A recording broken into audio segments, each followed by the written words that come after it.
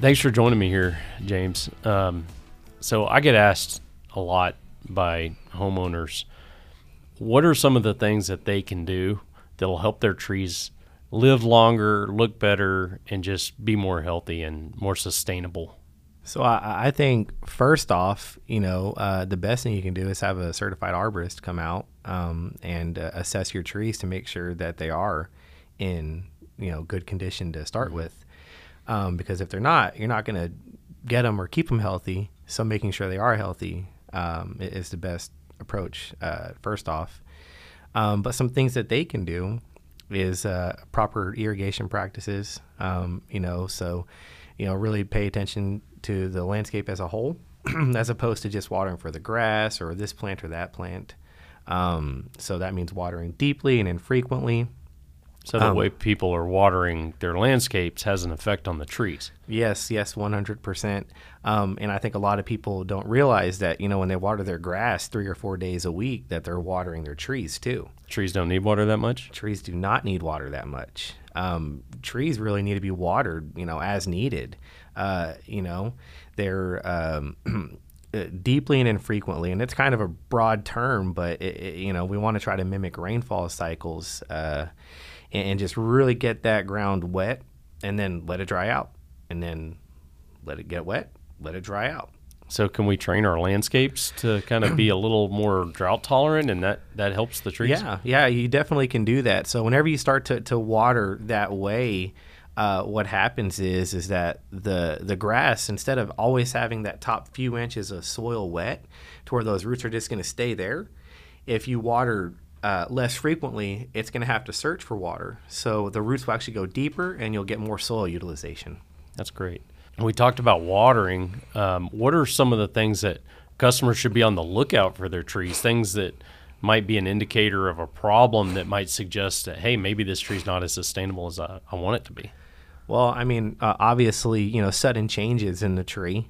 A lot of initial stress factors that you'll see on a tree that might be declining or experiencing some kind of stress factor is going to be things like early leaf drop.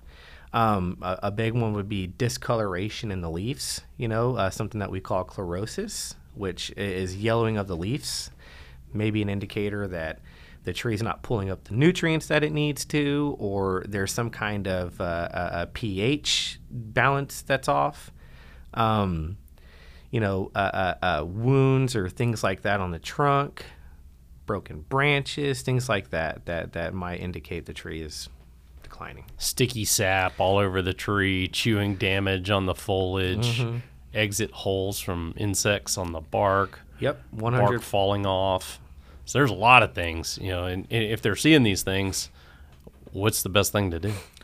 Well, the best thing to do is call Tree Newell and have a certified arborist come out to tell you exactly what's going on and how can we fix it, Right. I think that everything you just mentioned are things that are usually treatable, and it doesn't mean the tree is doomed. So what kind of conditions lead to something like that happening to the tree? Well, I would say that one of the biggest stress factors is definitely construction damage or improperly planted trees. And that leads a lot of times to those secondary invaders. But here in Texas, one of the biggest factors we're going to have is just weather.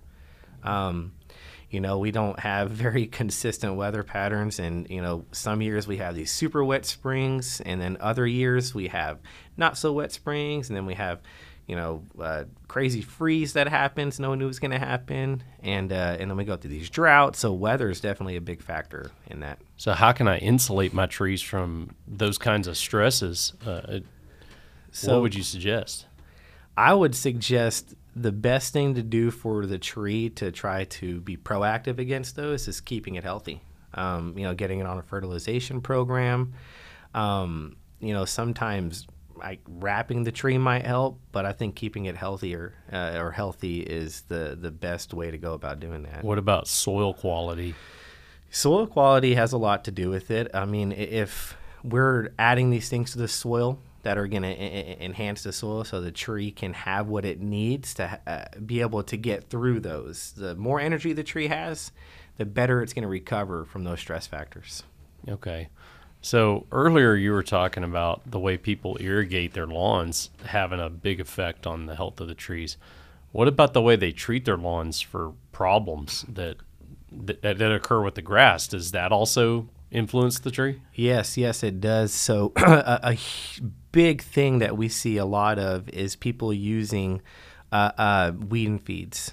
And so a lot of times those weed and feeds, even in the fine print, will say do not apply underneath the root zone of desired trees because they have very soil mobile herbicides that can burn the roots of trees, or trees can pull up systemically. And a lot of times that problem occurs over years. And so, definitely what you do to your yard can affect your trees. What about certain landscape companies? Have there instances of them applying herbicides that affect the trees, or is it mostly just the homeowners? I would say it's all around the board. Landscape companies do it too. I've personally seen that, it's not as bad as when I first started, but I still see it happen all the time on bigger lots. Whenever it's like a big field and they're putting out just a broad spectrum herbicide, that's where I see it mostly from the landscape companies. But it's definitely homeowners and landscape companies. Right. I think with a lot of these landscape companies, it's easy to misapply the products. They are effective at such low rates. If you mismeasure by a small amount, you might effectively double the rate.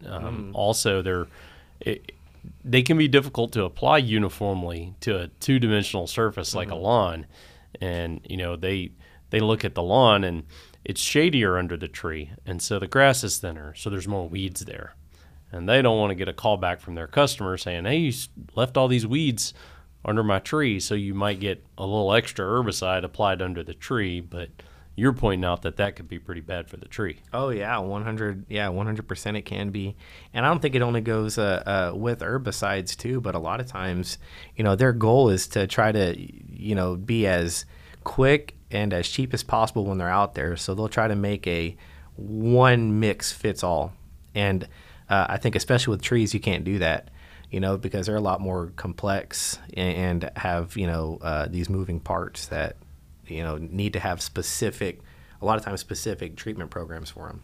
So what kind of signs might I see on a tree that would suggest that I've got some kind of herbicide damage?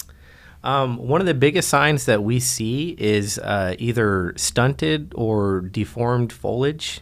So a lot of times, the way that I describe it is it almost looks like the tree just can't push the energy out, right? We'll have a lot of dead tips and a lot of just little itty-bitty tiny growths that are coming off of the trunk or the branches and not really to the outside of the tree.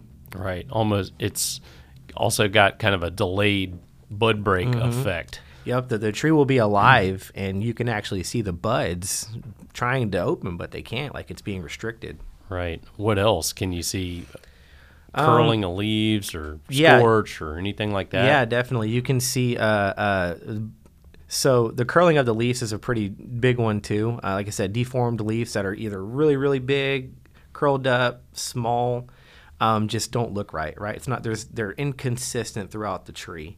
And then, definitely scorch. Sometimes, with certain herbicides, it actually burns the roots and it inhibits the tree from being able to pull up moisture that it needs in droughts and things like that. Yeah. So I guess the big picture that I'm getting is that how you manage your landscape, you've got to look at it as a whole ecosystem and look at it holistically, and how you're managing one part of the landscape is going to affect other parts, and there can be a lot of overlap there.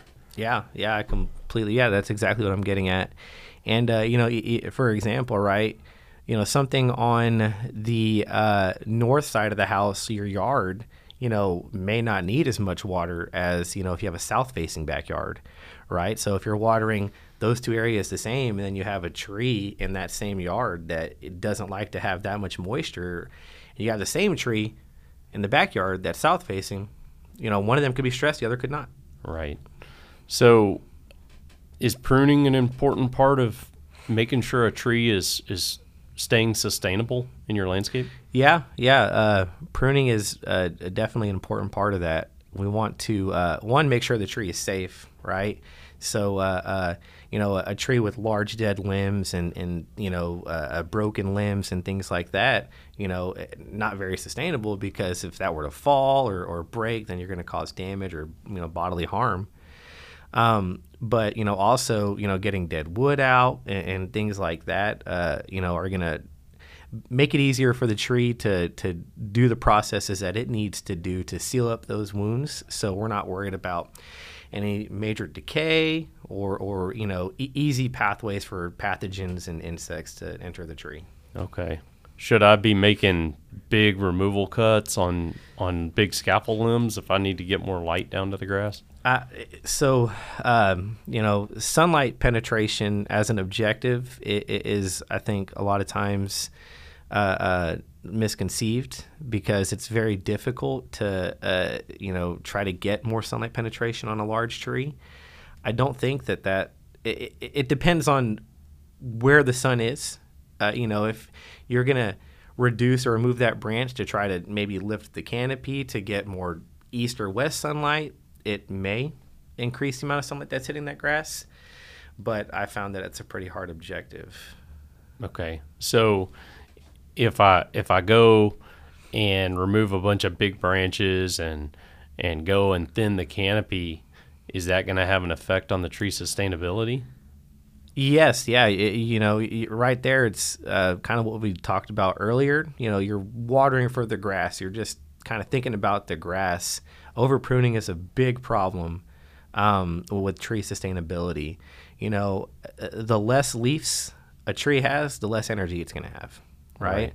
So I would say that my goal usually is to find out what your objective is and then prune the least amount possible to accomplish that goal. So we can leave as much foliage on the tree as possible so it can have more energy. So James, what benefits might a customer expect after they've invested in professional tree care services to keep their trees sustainable?